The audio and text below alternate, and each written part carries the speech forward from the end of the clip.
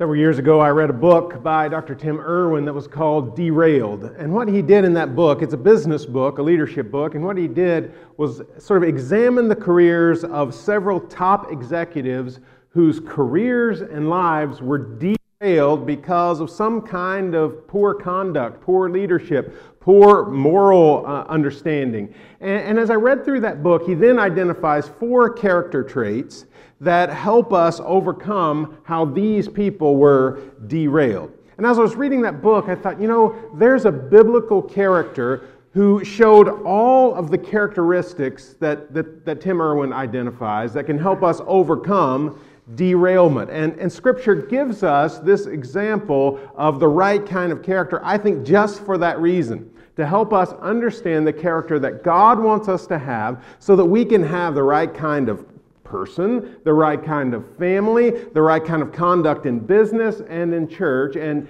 that man's name is Joseph. We find his example at the book of the end of Genesis. It's one of my favorite stories. And so for the next few weeks, 4 Sundays, I want us to look at this man named Joseph and hear the kind of character that we're supposed to have. And so in a few minutes, we'll be in Genesis 39. We'll get to that. But the first one of these character traits that I want us to think about is self-control. That's the one that Tim Irwin identifies first as well. Now, when we think about self-control, oftentimes what first comes to mind is a lack of self-control, right? Because sometimes self-control is really hard. Now, we all have some food that we find difficult to turn down. For me, if I see the light at the Krispy Kreme store, and I think we got a picture of that, that's really hard to refuse, right? Because, donuts are good, and we have them in here every Sunday, but I can turn those down because they're not hot, right? When they're fresh and they're hot at the Krispy Kreme store, that's a whole different level of deliciousness than one that's, several hours old. So now that we're all distracted, right? Come back to me, all right? Let's focus back. We all have something that's a little hard to control. It's difficult to turn down some food that you really like. And we begin thinking about how we control our appetite. Stephen Heyer was one of the examples that Tim Irwin uses. He was the CEO of Starwood, which is a big hotel corporation. He was known as a hard charger, known as the Tank. He was very successful at Starwood and really helped them overcome some of the things that they were battling. But his career was brought down because there was an anonymous email that was sent that said he had sent some suggestive emails and had an inappropriate encounter with someone in the business, and he was a married man. And rather than responding to the accusations, he said this: for an anonymous letter to basically destroy a reputation would be sinful. He never denied the allegations, certainly never admitted it and then apologized. He just said it would be sinful for this to bring a person like me down. But then those allegations were verified by ABC News and he lost his position. Why? Because of a lack of self-control. Because he couldn't control something within him. Now, this book was written several years ago, and in the past year, we've seen a lot of this, haven't we? It's been in the news virtually every single day. And we see a massive lack of self-control by so many people in our culture that have tried to take advantage of people, situations, to get something they wanted, to satisfy a desire within them. We see that it is pervasive in our culture, overwhelmingly so. So we think, we need to deal with this issue of self-control. When we think about self-control, really what we're talking about is controlling appetites that are within us. Not just for food, but that is certainly one of them. God has given us appetites that really are all about maintaining health, right? God gives us appetites for things that we need to survive or that the human race needs to survive. When we think about Krispy Kreme donuts, it's food, right? We need food to survive. Our bodies cannot survive for very long without food. God's created a desire, an appetite for food within us because we need that food. Now, here's the problem.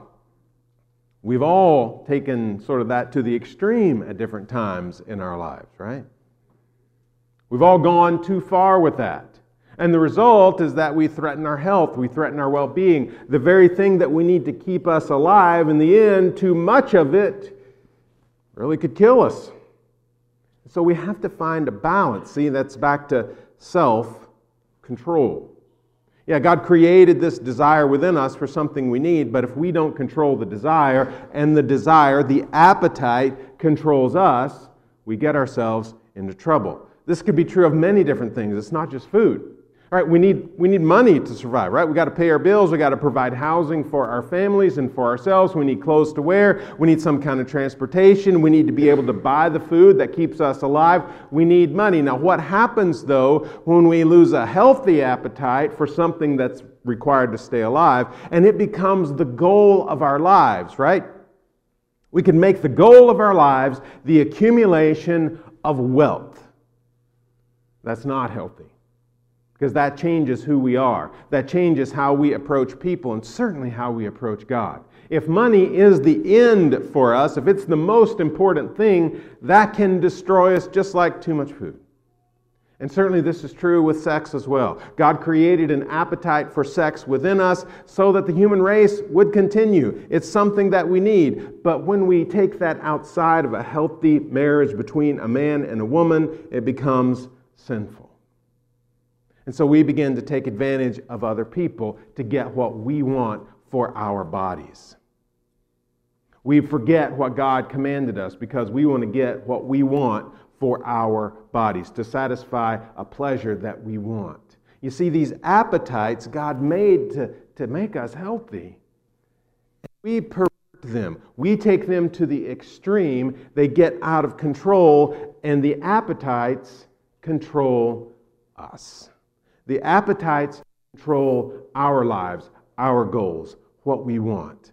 And the question is, how do we develop the kind of character that allows us to control the appetites? It's called self-control. Now, God deals with this throughout Scripture. This is not a simple issue. God deals with it over and over again. In the Old Testament, you could look at this story that we're going to look at over the next several weeks, Joseph. You could look in the book of Proverbs, and self-control is dealt with over and over again, countless times in the book of Proverbs. We could look at the writings of the New Testament. Even Jesus talks about some of these things. God dealt with this because it is pervasive in human culture. But over the next few weeks, we want to look at Joseph. And today, we pick up the story of Joseph sort of in the middle. We're in Genesis 29. In that part of the story, we find that Joseph, who is the favorite son of his father, which creates all kinds of problems among his 11 brothers. Whenever you're the favorite, somebody's going to have a problem with that. There's jealousy, all sorts of issues. And so his own brothers sell him into slavery, sort of as a last resort to not killing him. And they sell him to some distant relatives, as a matter of fact. They take him to Egypt, where Joseph is sold to the captain of the guard of Egypt. Now, from there on out, this story is somewhat familiar to people who've been in church for a while. But I think there's an element to this story that maybe we've missed. And so as we sort through this one chapter today, I want to think about it maybe in a way you've not thought about it before. What we find is that Scripture says God blessed Joseph. He blessed him so that everything he touched prospered. God gave him the power to be successful in what he did, even as a slave. And so this man that owns him, his name is Potiphar, who's the captain of the guard of Egypt. This is a pretty important position. This man who has a great deal of power turns much of his power over to Joseph. And so Joseph runs his whole household. Everything he has, Potiphar entrusts to Joseph because he sees that whatever Joseph does, it's successful. He prospers. So everything he owns, he says, Joseph, I want you to take care of it. And Scripture says the only thing that Potiphar worried about was the food he ate. Pretty easy. Krispy Kreme donuts, right? He's back to that. But then there's another character who enters the story. And interestingly, we're never even given her name. It's just Potiphar's wife. Potiphar sees a different kind of power in Joseph. Potiphar's wife sees a different kind of power in Joseph than her husband does, and she sees that he is desirable to her. In fact, she wants to have sex with Joseph. And so she goes to Joseph and she sort of dispenses with all the preliminaries and just commands him, "Come to bed with me." That's it. You see, she's in a position of power. Joseph has to make a decision. Joseph has to decide how he's going to respond to this.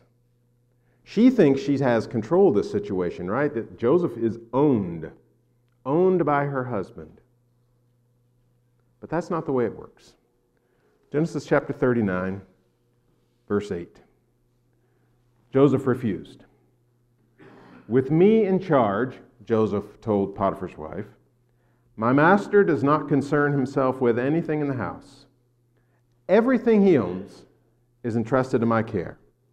No one is greater in this house than I am. My master has withheld nothing from me except you, because you are his wife. How then could I do such a wicked thing and sin against Potiphar? No. How could I do such a wicked thing and sin against God?" Against God. As I look through this story, what I notice is that Joseph is the only one who recognizes who really has the power. Potiphar thinks he's in control. He's an important official. He owns people. Pretty easy to think you're a powerful person when you own someone. Potiphar's wife thinks she has the power because she's married to a powerful man, and she can command Joseph to do whatever she wants him to do. Everyone thinks Joseph is a person of power because whatever he does prospers. And what does Joseph say? How could I do this and sin against myself? No, against other people. No, against God. Because Joseph understood that it was God who was in charge. God had blessed him. God had made him prosper. But of course, Potiphar's wife is not finished. She keeps coming to Joseph, and Joseph keeps refusing her, even making sure that he is never with this woman. But until that day, until they're alone in the house together, and she sees her chance, and she grabs him, and once again, she demands that he come to bed with her. And this time, Joseph he's got to get out of there. See, she thinks she has him where she wants him. And Joseph flees, but she still has hold of his cloak. And that's her evidence. Now she thinks she's in the position of power. And she reports what he's done. And Joseph, who seemed so powerful, is now not Joseph, the sort of steward in charge of everything that Potiphar owned. Joseph is Joseph the prisoner because of her accusations. And it would seem that Joseph is now powerless. Not only a slave, but a prisoner in an Egyptian prison in the ancient world, which could not have been pleasant. But what Scripture tells us at the end of chapter 39, is very similar to what it tells us at the beginning of chapter 39. That God blessed Joseph. And everything that Joseph touched prospered. Now, I can't imagine what he's touching in the prison in Egypt that's prospering, but something did. Because guess what? People noticed. And the master of the jail, the jailer, notices Joseph and notices this success. And before long, just like in Potiphar's household, Joseph is in charge of the prison as a prisoner, seemingly a man of power. So what do we see in this story? I think oftentimes we've read it, and not wrongly so, that, man, here's Joseph. Here's a man of amazing self-control. And it's true. He turns down this opportunity for sex over and over and over again when it would have been easy to give in. He knows this woman has control over him in some ways, control over his destiny anyway, but Joseph says no over and over again because Potiphar has entrusted him, but more importantly, because of what God has commanded. What we see is that Joseph understood that the real source of power was not within him.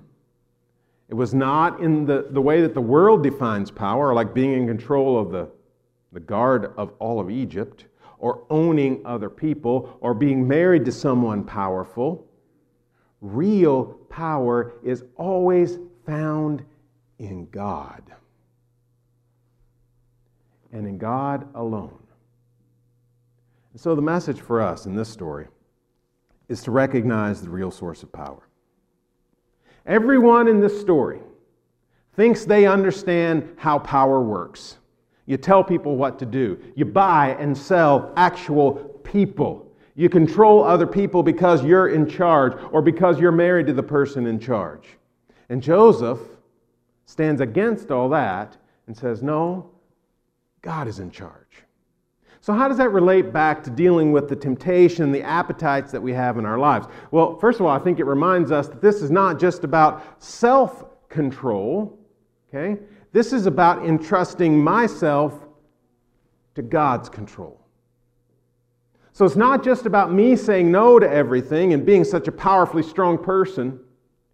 It's more about me allowing God to be at work in my life to make me the kind of person who says yes to the right things and no to the wrong things. It's about God having the power in my life. Because you see, sometimes when we learn to say no to something, whether it's food or the pursuit of money or sex or you just name it, whatever the appetite is, suddenly we think, wow, we're doing pretty good, right? I'm in control of this.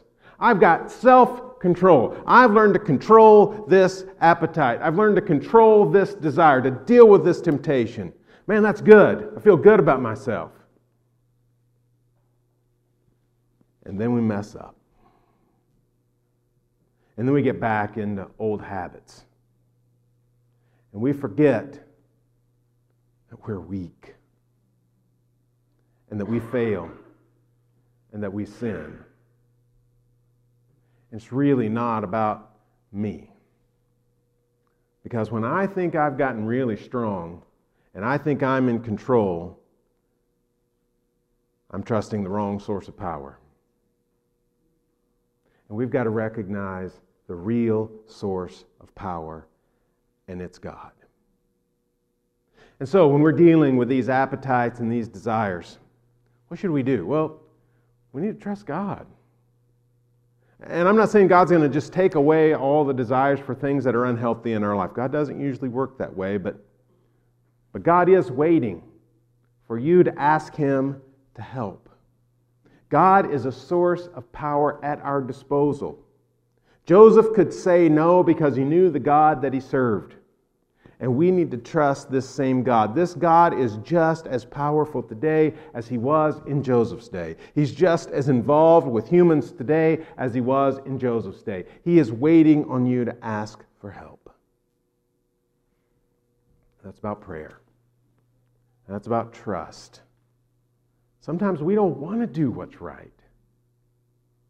It's about trusting that what God says is right really is the right thing to do. That's trust. That's faith.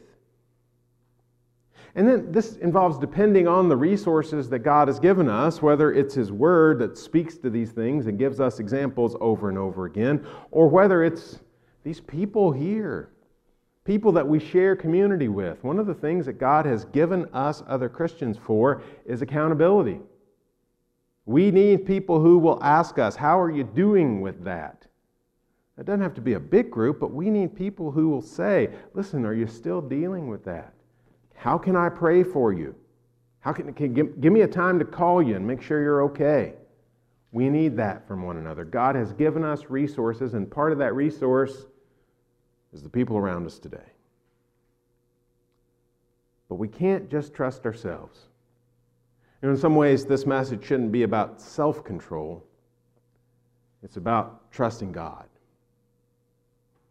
Because God can help us control the appetites that He's put within us from the beginning. If we trust that God is the one who's in charge. Now, if we look in the New Testament, we see Paul deal with the same thing. Look over in Romans chapter 6, verse 11.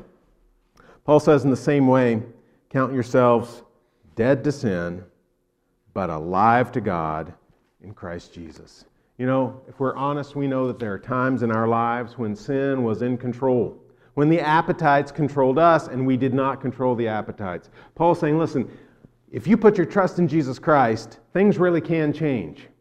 Sin can be defeated. Jesus did it. And when we trust this Jesus who has the power, He can help us overcome the sin in our lives. But again, we've got to put our trust there, put our trust in this God who's powerful, and use the resources He's given us. Choose to recognize the real source of power. Let's pray together. God, we know we're sinners. We know there are times that we've let our desires, our appetites control us. And God, we come before You today asking that You'd give us the strength to control the things that are within us, to control the desires that we have. And help us to be the right people, develop within us the right character. We know that You have the power to do that, and we ask that You would. We pray it in Jesus' name. Amen.